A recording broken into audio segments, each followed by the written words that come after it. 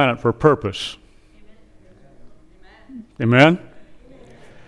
As born-again believers, we have a mission. We have been called to do a job.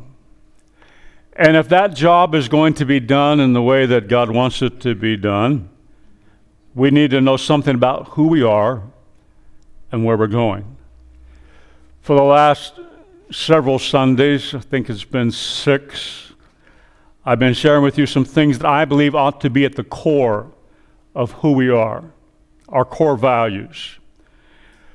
The first week, which was clear back in February at some point, we talked about truth and grace.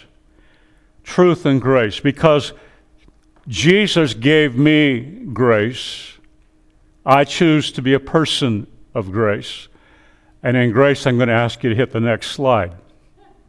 And the next one. Thank you. Truth and grace. We are recipients of grace. You are not saved by anything that you did. Doesn't matter how good you've been, you still need God's grace. And because I need God's grace and receive God's grace, we need to be people who give grace to people. Secondly, we talked about intimacy with God. We talked about the fact that God has a deep desire to be an intimate relationship with you.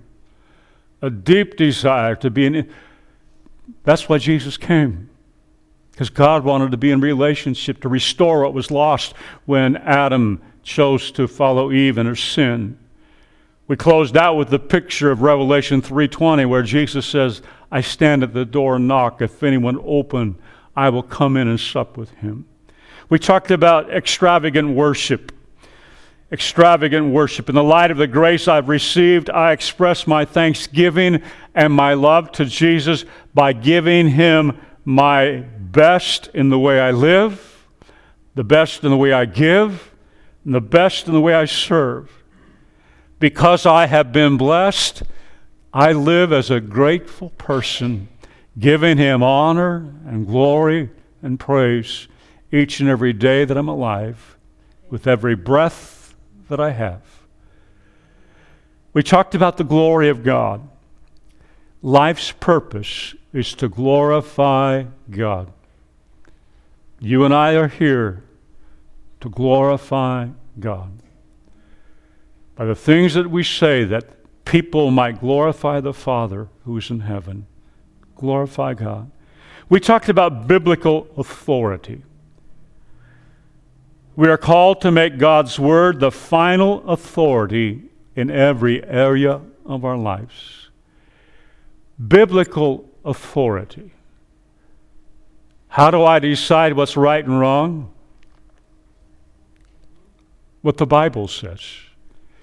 If it's contrary to what you see or hear someplace else, what do we choose? What the Bible says. It is so important in this day and age in which we live, in which now we live in a secularized culture that does not believe in the Scripture. They do not believe that it's the Word of God. So they are propagating all kinds of philosophies that are contrary to the Word of God. But we're going to be a people of grace, but we're going to be people of truth too. Because it's the truth that will set you free. And Jesus is truth. The Word is truth. Last week we talked about we need to have a heart for the lost. A heart for the lost. Jesus gave us a great commission.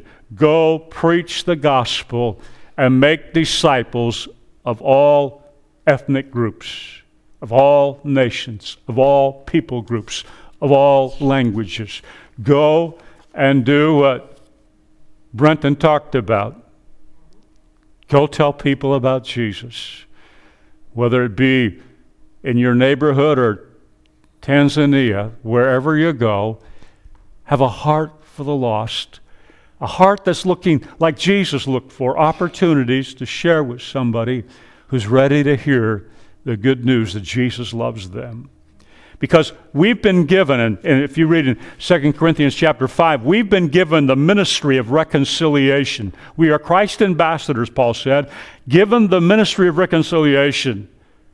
We are the go-between between a seeker and the Father. And he uses us to share the good news with them.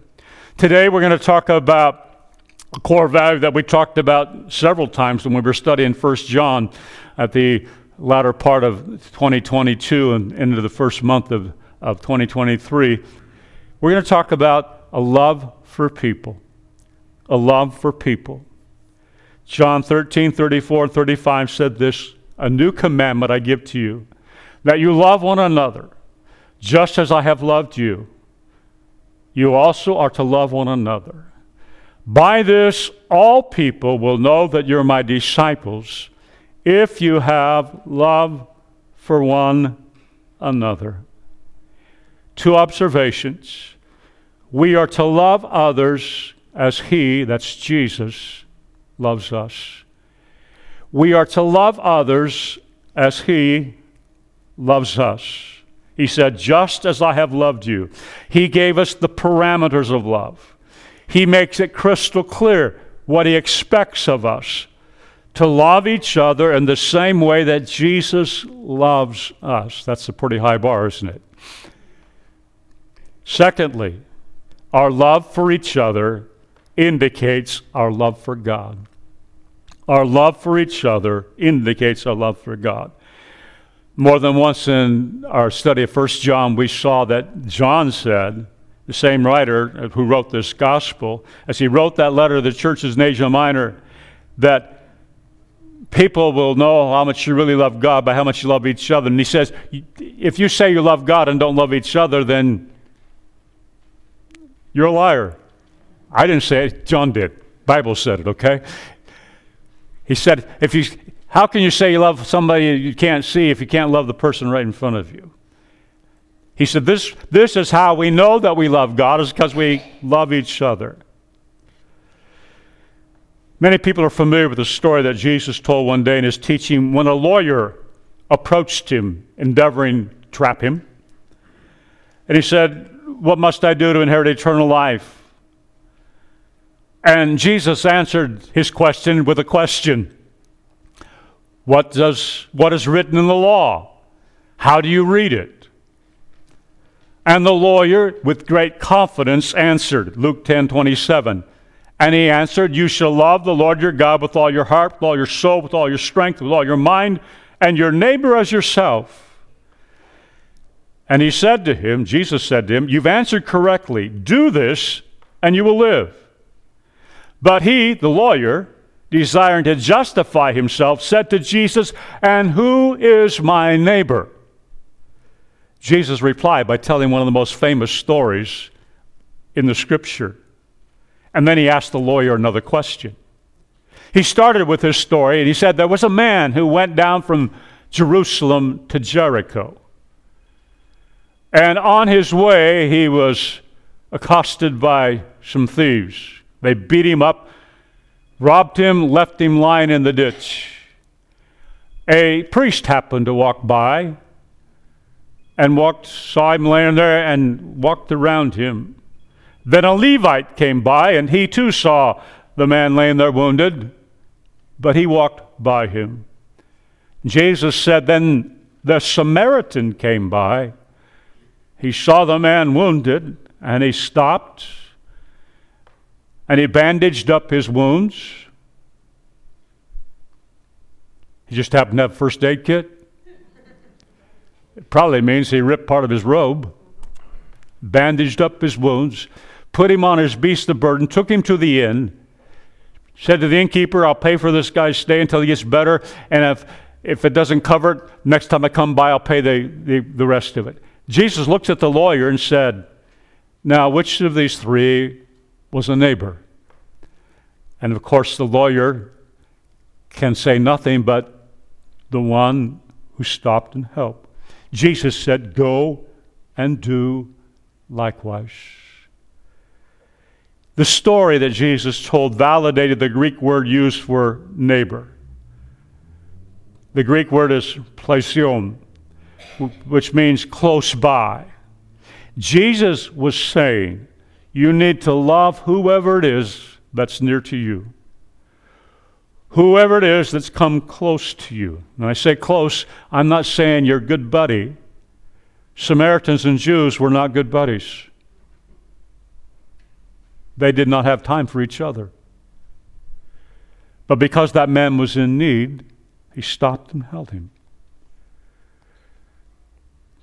Those that the Lord brings close to you, wherever you might be, love them like Jesus loved you.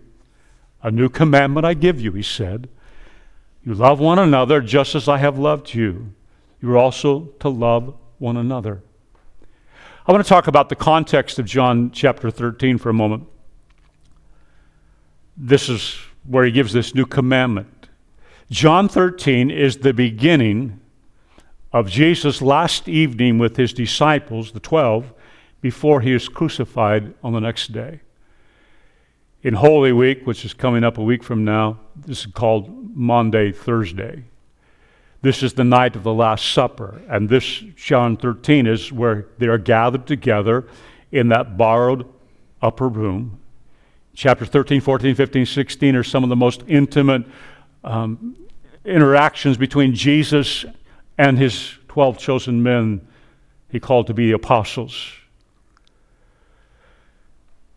They're eating the Passover meal together as the chapter begins. Verse 4 tells us that Jesus rose from the dinner, took off his outer garments, grabbed a towel, and tied it around his waist. You see that, as I said a moment ago, the dinner was taking place in a borrowed room. And there was really no designated host, no host dinner, if you please. There was not a Gentile servant person at the door to greet people, which would have been the normal custom. If you were hosting at your house, you would have either your servant or your youngest child, and they would meet the guest who have walked the dusty roads of Jerusalem.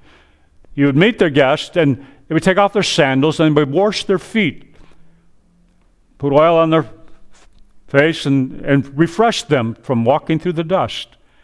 But at this particular meal, there was no servant. It's just Jesus and the 12.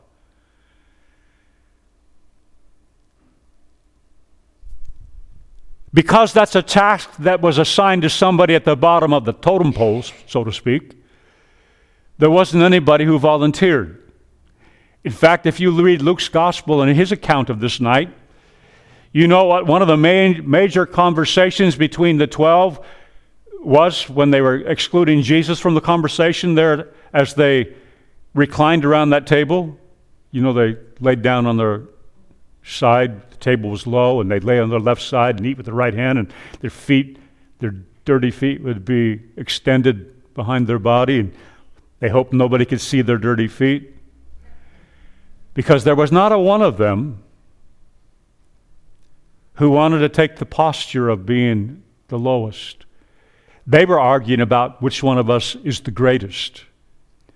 It's in that context that Jesus stood up, took off his outer garment, wrapped a towel around, put water in the basin, and then stooped down and walked around and began to wash the feet of those flabbergasted 12 men.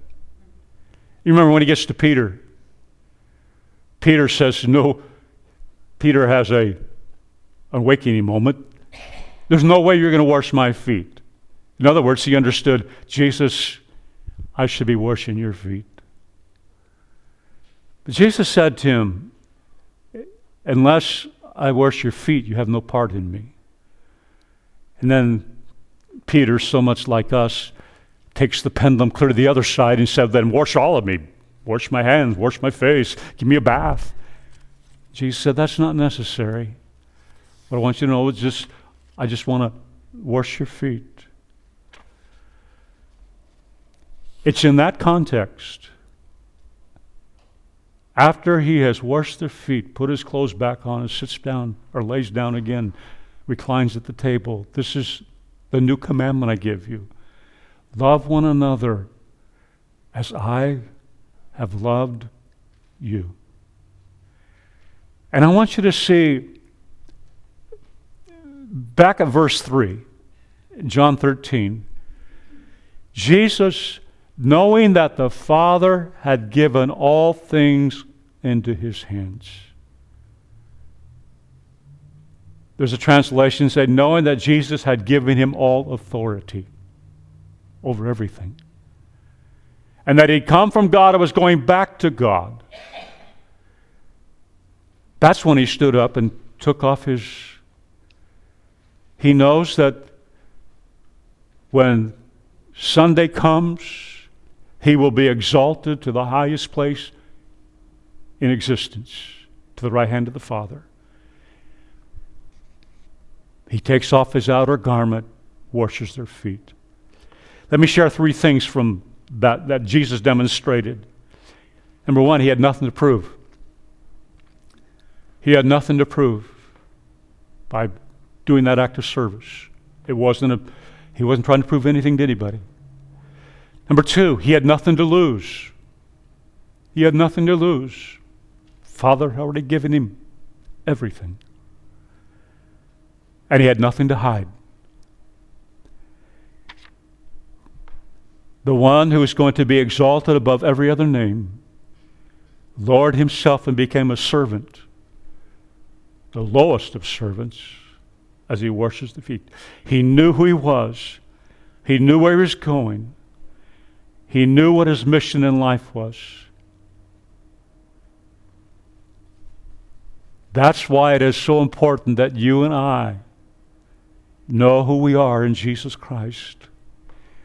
We know where we're going, and we know what our mission is. It delivers us from the spirit of competition. It delivers us from the evil spirit of insecurity. Because my security is not based on what you think about me. My security is based upon what he thinks about me and who I am in Jesus Christ. Well, that's a whole other sermon, but I couldn't go by it. Because Jesus knew who he was, where he was going, and what his mission was, have you thought about the things that he was able to endure in the next 24 hours from this moment? He was able to endure the betrayal of a friend and the abandonment of all of them. He was able to comfort his disciples when he was the one who should have been comforted. He was able to handle the denial of Peter. Judas betrays him with a kiss. Peter swears, I never knew you. He was able to turn the other cheek when the mockery of a trial began. And they literally began to smite him in the cheek and to pluck his beard. He was able to turn everything over to the Father and say, not my will, but yours. He was willing to die, all because of his incredible love for people. Stories told about the Olympics, the Special Olympics.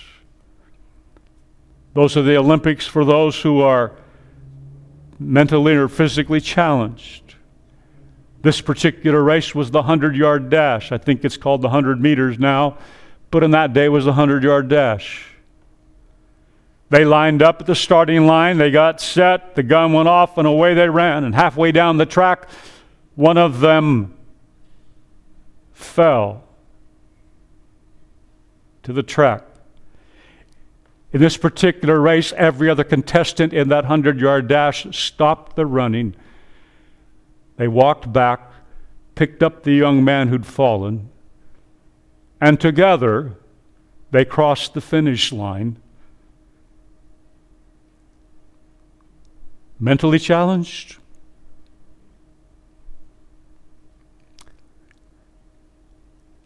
Care for each other. Love each other. Lift up the hands that hang down. Bear one another's burdens, and thus fulfill the law of Christ. A new commandment I give to you. Love one another. As I have loved you, so you must love one another.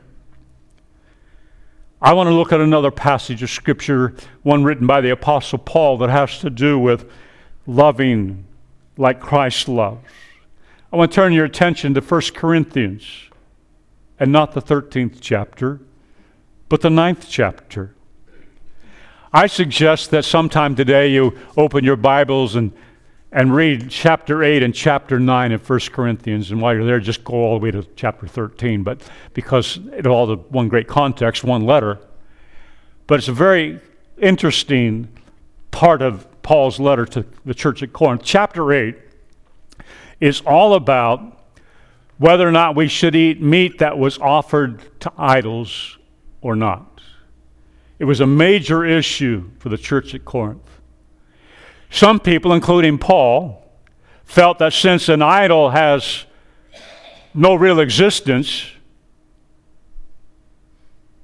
the food cannot really be contaminated by any way by a God that does not exist. Go ahead and barbecue it and enjoy it. There were others who were absolutely convinced that this meat was polluted because it had been offered to a pagan god and in pagan worship. No matter what the meat thermometer says, that meat is tainted, not edible, not to be eaten. Some would say, you'll go to hell if you eat that meat. As Paul writes concerning the issues, he lets it be known there's something that's more important than my freedom or my lack thereof to eat meat that came from the wrong market. In that same context, he also addresses the issue that was going on in Corinth as to whether or not a preacher of the gospel should be paid for preaching or teaching the gospel. In Corinth, he didn't take any money from them because of that controversy.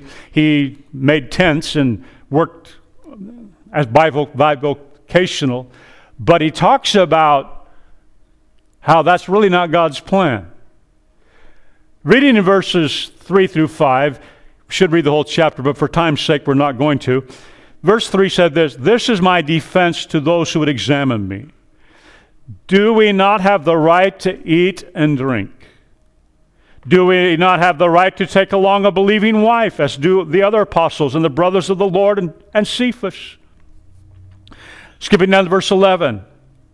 "If we have sown spiritual things among you, is it too much if we reap material things from you? If others share this rightful claim on you, do not we even more? Nevertheless, we have not made use of this right. We have not made use of this right, but we endure anything rather than put an obstacle in the way of the gospel of Christ." We endure anything rather than put an obstacle in the way of the gospel of Christ. To love as Jesus loved means that there are times I must abandon my rights. That's what Paul's saying here.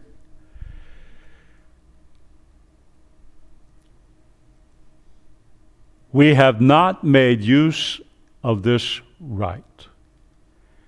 We hear a great deal about rights these days. Everyone, including toddlers, know they have rights. I have been threatened by a 4-year-old in this building. If you touch me, I will sue you. Where did they learn that?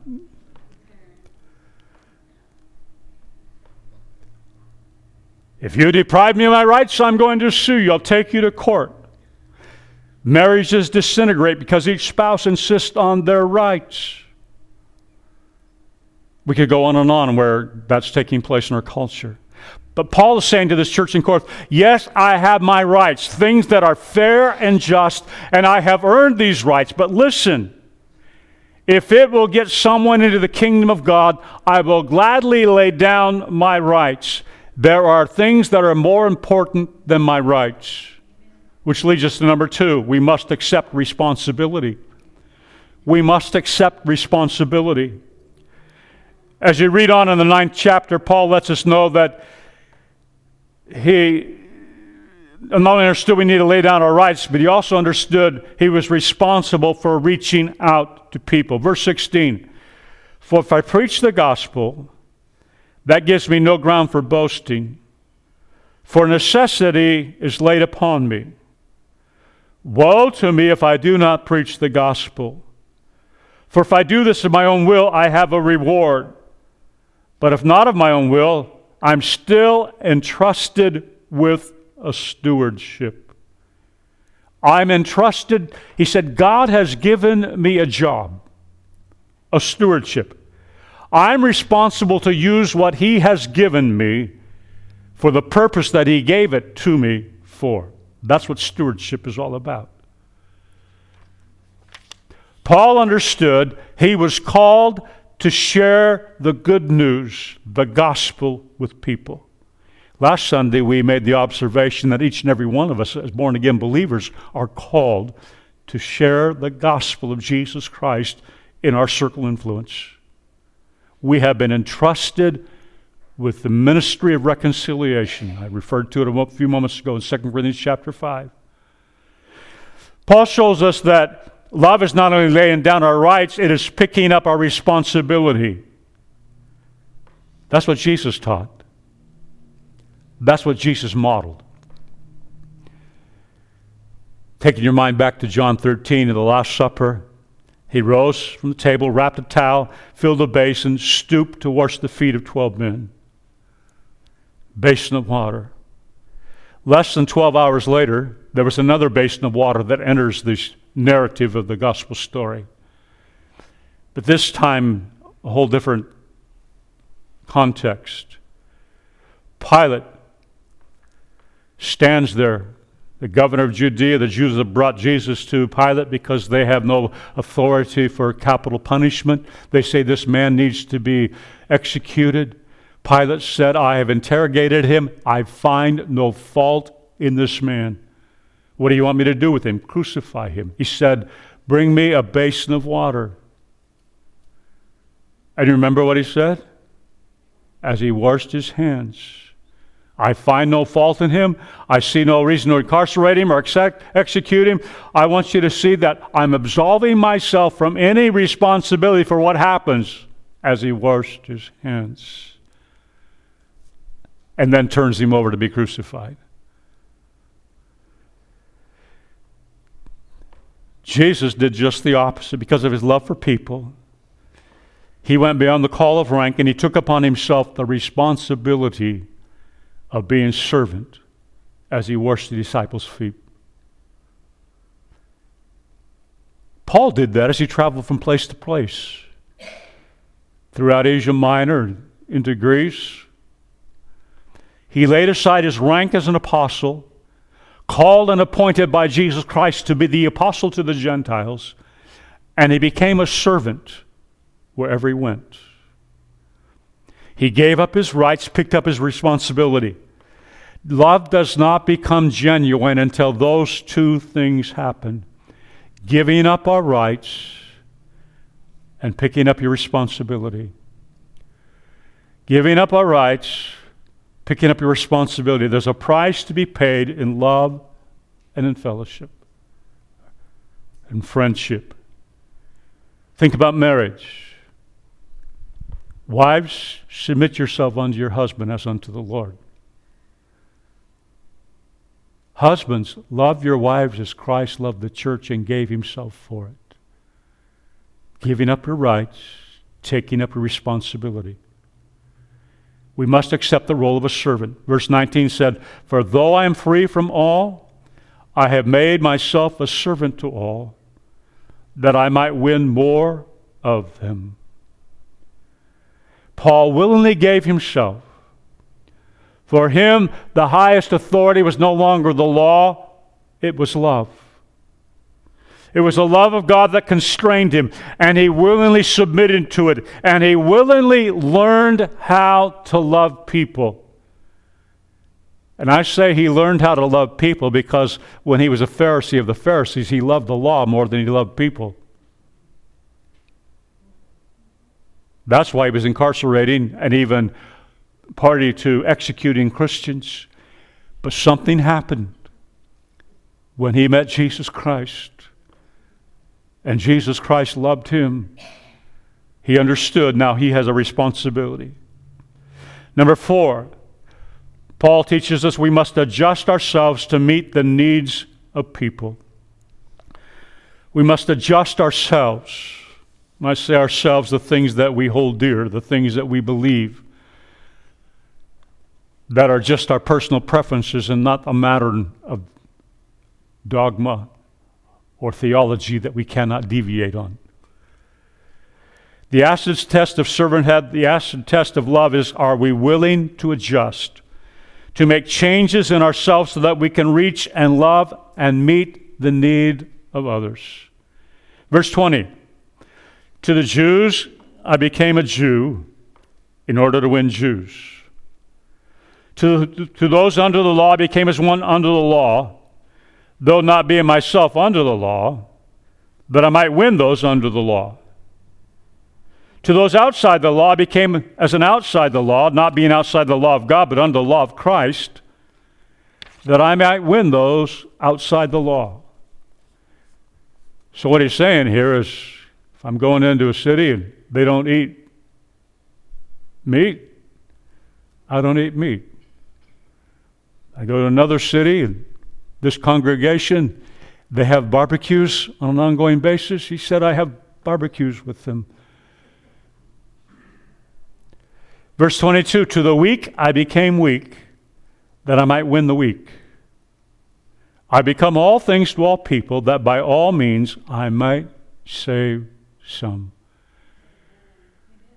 Always walking under the law of Christ. Read that back. I walk under the law of Christ. Love one another as I have loved you. Love God with all your heart, soul, mind, and strength, and love your neighbors yourself. Paul is saying as a Christian, given the responsibility to share the gospel, I'm going to do whatever it takes, short of changing the truth, to reach people for Jesus. I'll change my methods to match with whom I am in order to reach as many as I can for Jesus. That's what Jesus did. He left heaven, laid down his deity to live as a man. You talk about a severe adjustment. The one who spoke it all into existence became a baby, confined to a human body, and everything that goes along with that. Here's a statement I love. I don't know if it has anything to do with but I love it. The Son of God became a son of men, so that we who are the sons of men may become the sons of God. Son of God became a son of men, so that we who are the sons of men may become the sons of God. To as many as received him, he gave the right, the power, the authority to be called the sons of God. And that's what we are. Amen? Sometimes I'm amazed, even appalled, how immature we can be as Christians. I'm willing to bend, adjust. I'm willing to give up and lay down things that give us warm and fuzzy feelings. I'm willing to change our priorities and give up our lives to reach the lost people with the love of Jesus. Number 5, Paul said we anticipate rewards. We anticipate rewards. Now, I realize that there are those who believe that as Christians, rewards should not be in our minds. We don't serve Christ for rewards. And while I appreciate the heart of what those folks are saying, the truth is, we will be rewarded according to our life and the fruit that is produced. So, Paul said this in verse 24. Do you not know that in a race all the runners race, but only one receives the prize? So run that you may obtain it. Run that you may obtain it. Run to be first. Run to win. Give it all you got. Don't be coasting. Don't take it half-heartedly. Run to win the prize. The rewards. Don't be intimidated by it. It's not intended to be intimidated. It's intended to be a promise. It's intended to be a promise. Jesus said there'll be rewards. I took this out of the fridge just before the service, so it's still a little bit cold.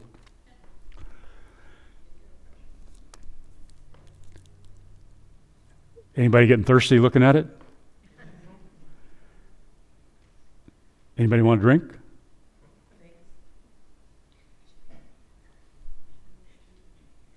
No one?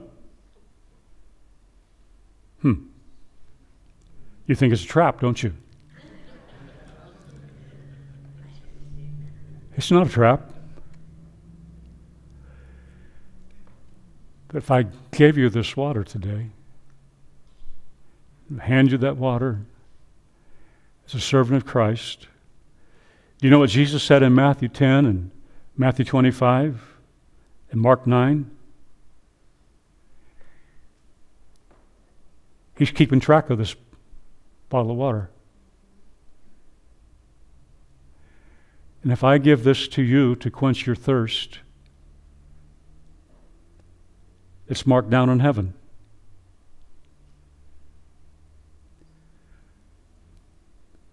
Scriptures tells me I can't give away water to quench somebody's thirst without it being noted in heaven.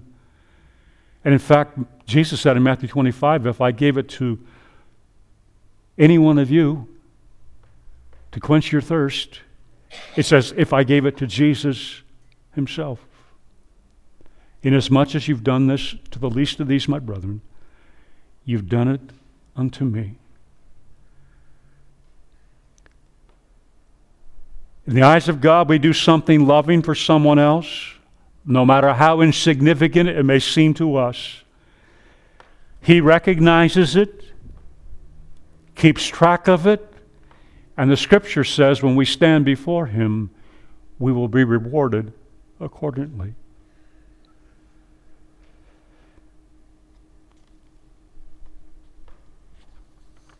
Father's been watching you. I know that some of you got a great list going of rewards. As you've hugged people, you've given people a word of encouragement. The reason I stop here and dwell on that is because sometimes we feel like if I'm not the person up in front, I'm not doing it. I'm not doing anything for the kingdom. But you know what? Sometimes just a card or a hug or a phone call is more powerful than any sermon I can preach. Because somebody has experienced real love. The love of the Lord Jesus Christ flowing through you. Have you ever tried to imagine what heaven's going to be like? We sing the song, I can only imagine what it will be like. All the acts of love and kindness that seem so small and trivial. In my imagination, I believe that they'll be played across the big screen of heaven for all to see. I take part of that from Jesus in the temple, and he watched the little lady give her last, King James calls it a mite. One preacher said it might buy something and it might not. And Jesus said she gave more than anyone else here today because she gave all she had. Those kinds of things will be across the screen of heaven. I have a sentence in your notes today that I suggest you can use as an icebreaker the next time you're with a group of people and the conversation becomes anything but uplifting. Just throw this question out, this statement. Tell us about a time when you experienced the power of love, and then invite people to talk. Tell us about a time you experienced the power of love.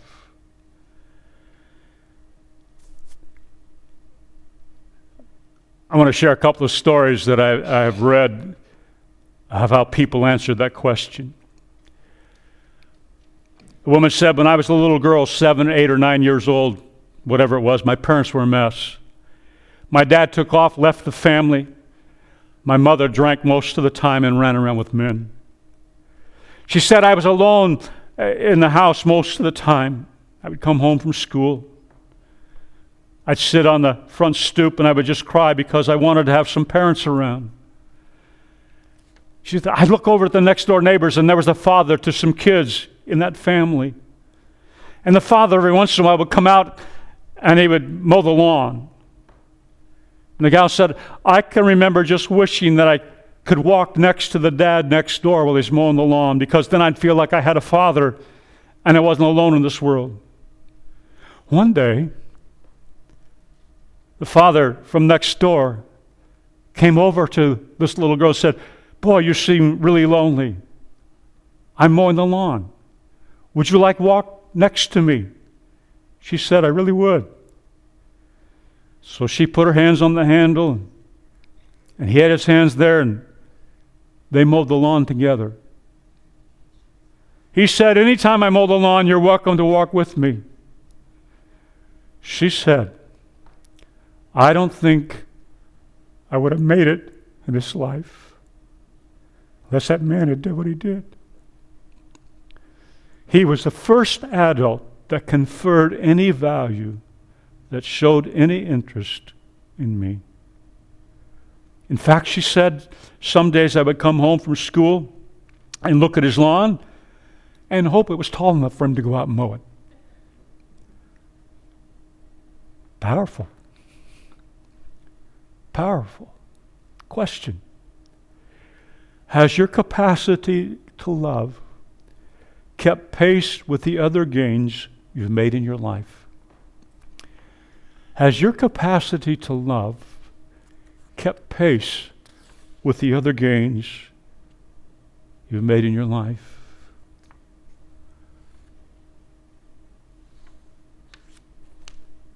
I read a story about a man who had issues with insecurities and loving people, and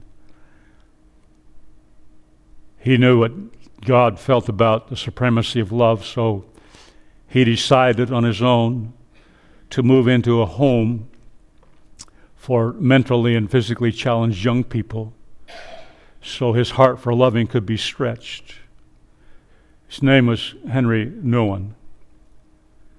Died in 1996. He wrote about 39 books.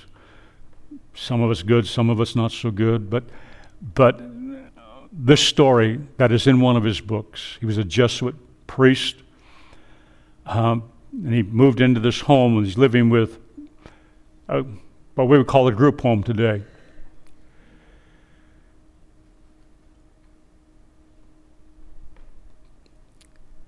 Living in that arrangement really did start to increase his ability to stretch his love. And then he added something to it. He was invited to speak in numerous places. He was a professor at Harvard, professor at Yale, and he would go out to speak somewhere. He would take one of the people from the home, and so that he would stay enrolled in the School of Love. In one of his books, he wrote of a time when he took a young man with him to a speaking engagement, and he learned a little bit about love. He was going to give a talk in Washington, D.C. As he was making some opening remarks, here's what happened. He said, I opened by saying I had not come to this speaking engagement alone, but was very happy that a guy named Bill had come with me. He was from that home, he said. I took out my handwritten text and I began to talk. At that moment, I saw that Bill had left his seat in the auditorium, and he walked right up to the podium and planted himself behind me. It was clear that he had a much more concrete idea about the meaning of doing it together than I did. Each time I finished reading a page of my talk, he took the page away and put it down on a table close by. I started to feel at ease with this and started to feel Bill's presence as support. But Bill had even more in mind. When I began to speak about the temptation to turn stones into bread as a temptation to be relevant, he interrupted me and said loudly enough for everyone in the room to hear, "I've heard that before." He had indeed. And he just wanted everyone in the room to know that he'd heard it before and that he knew him quite well and familiar with his ideas.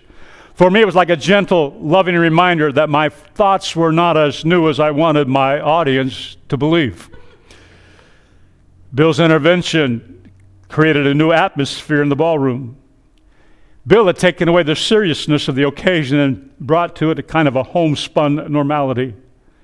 As I continued my presentation, I felt more and more that we were indeed doing it together, and it felt good. When I came to the second part of reading my message and was reading the words, the question most asked by the handicapped people with whom I lived was, "Are you going to be home tonight?" Bill interrupted me again. "That's right, that's what John Smeltzer always asks." And again, there was something disarming about his remark. Bill knew John Smeltzer very well after living with him in that home for many years.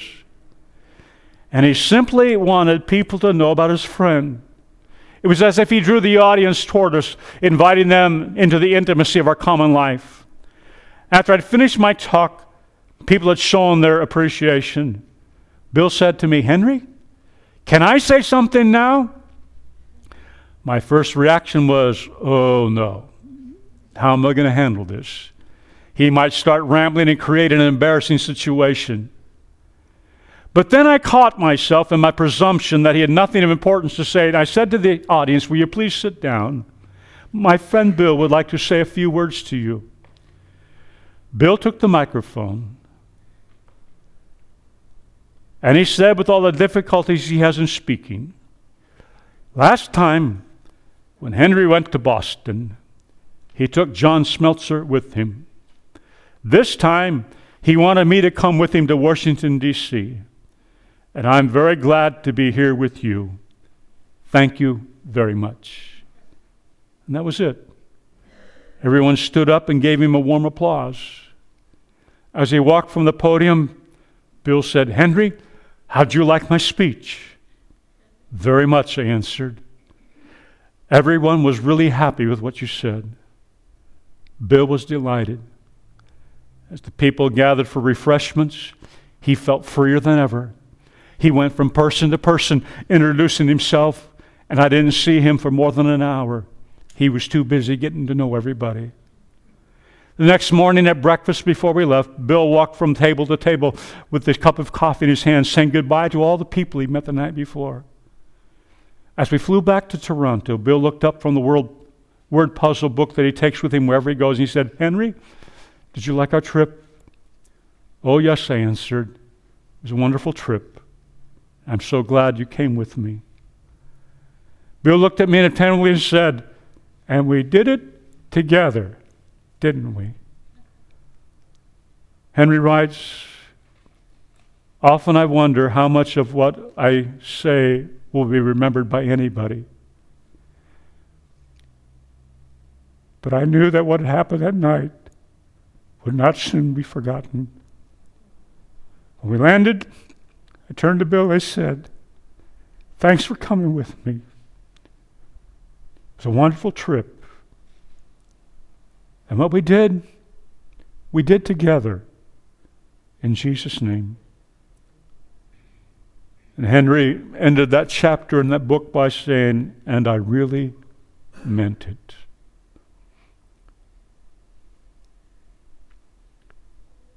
Have we reached that level of love yet? I'm not sure I'm quite there, but I'm working on it. I hope you are too. Because it's to be the supreme value in our lives. Love God with all your heart, soul, mind, and strength. Love your neighbors yourself. And love one another as Christ has loved you. And if you have not yet embraced the love of Jesus Christ for you, the day that you do, this will become a mark on your life as well. So the question comes to mind, How in the world do we come to the place that we can love each other like Jesus loves us? Well, we learned it on November the 11th, 2022, in the message. We love or grow in our capacity to love because Jesus first loved us. He first loved us. I love you because Jesus loves me. I hope you know Jesus loves you. I hope you've embraced that Jesus died for your sins. God raised him from the dead because he accepted the gift of Jesus, or the sacrifice that Jesus made for your sins and my sins. It makes no difference who you are, where you've been, what you've done. Sins can be forgiven because Jesus loves you. You don't have to clean yourself up to get loved by Jesus. He loved us while we were yet sinners. But because he loves us, we can love each other the same way he loves us. Back in November when we were 1 John and studying this Jesus loved us verse, we sang Gaither's song chorus to their song, I Am Loved. And that's what we're going to stand and sing one more time. I am loved. I am loved. I can risk loving you.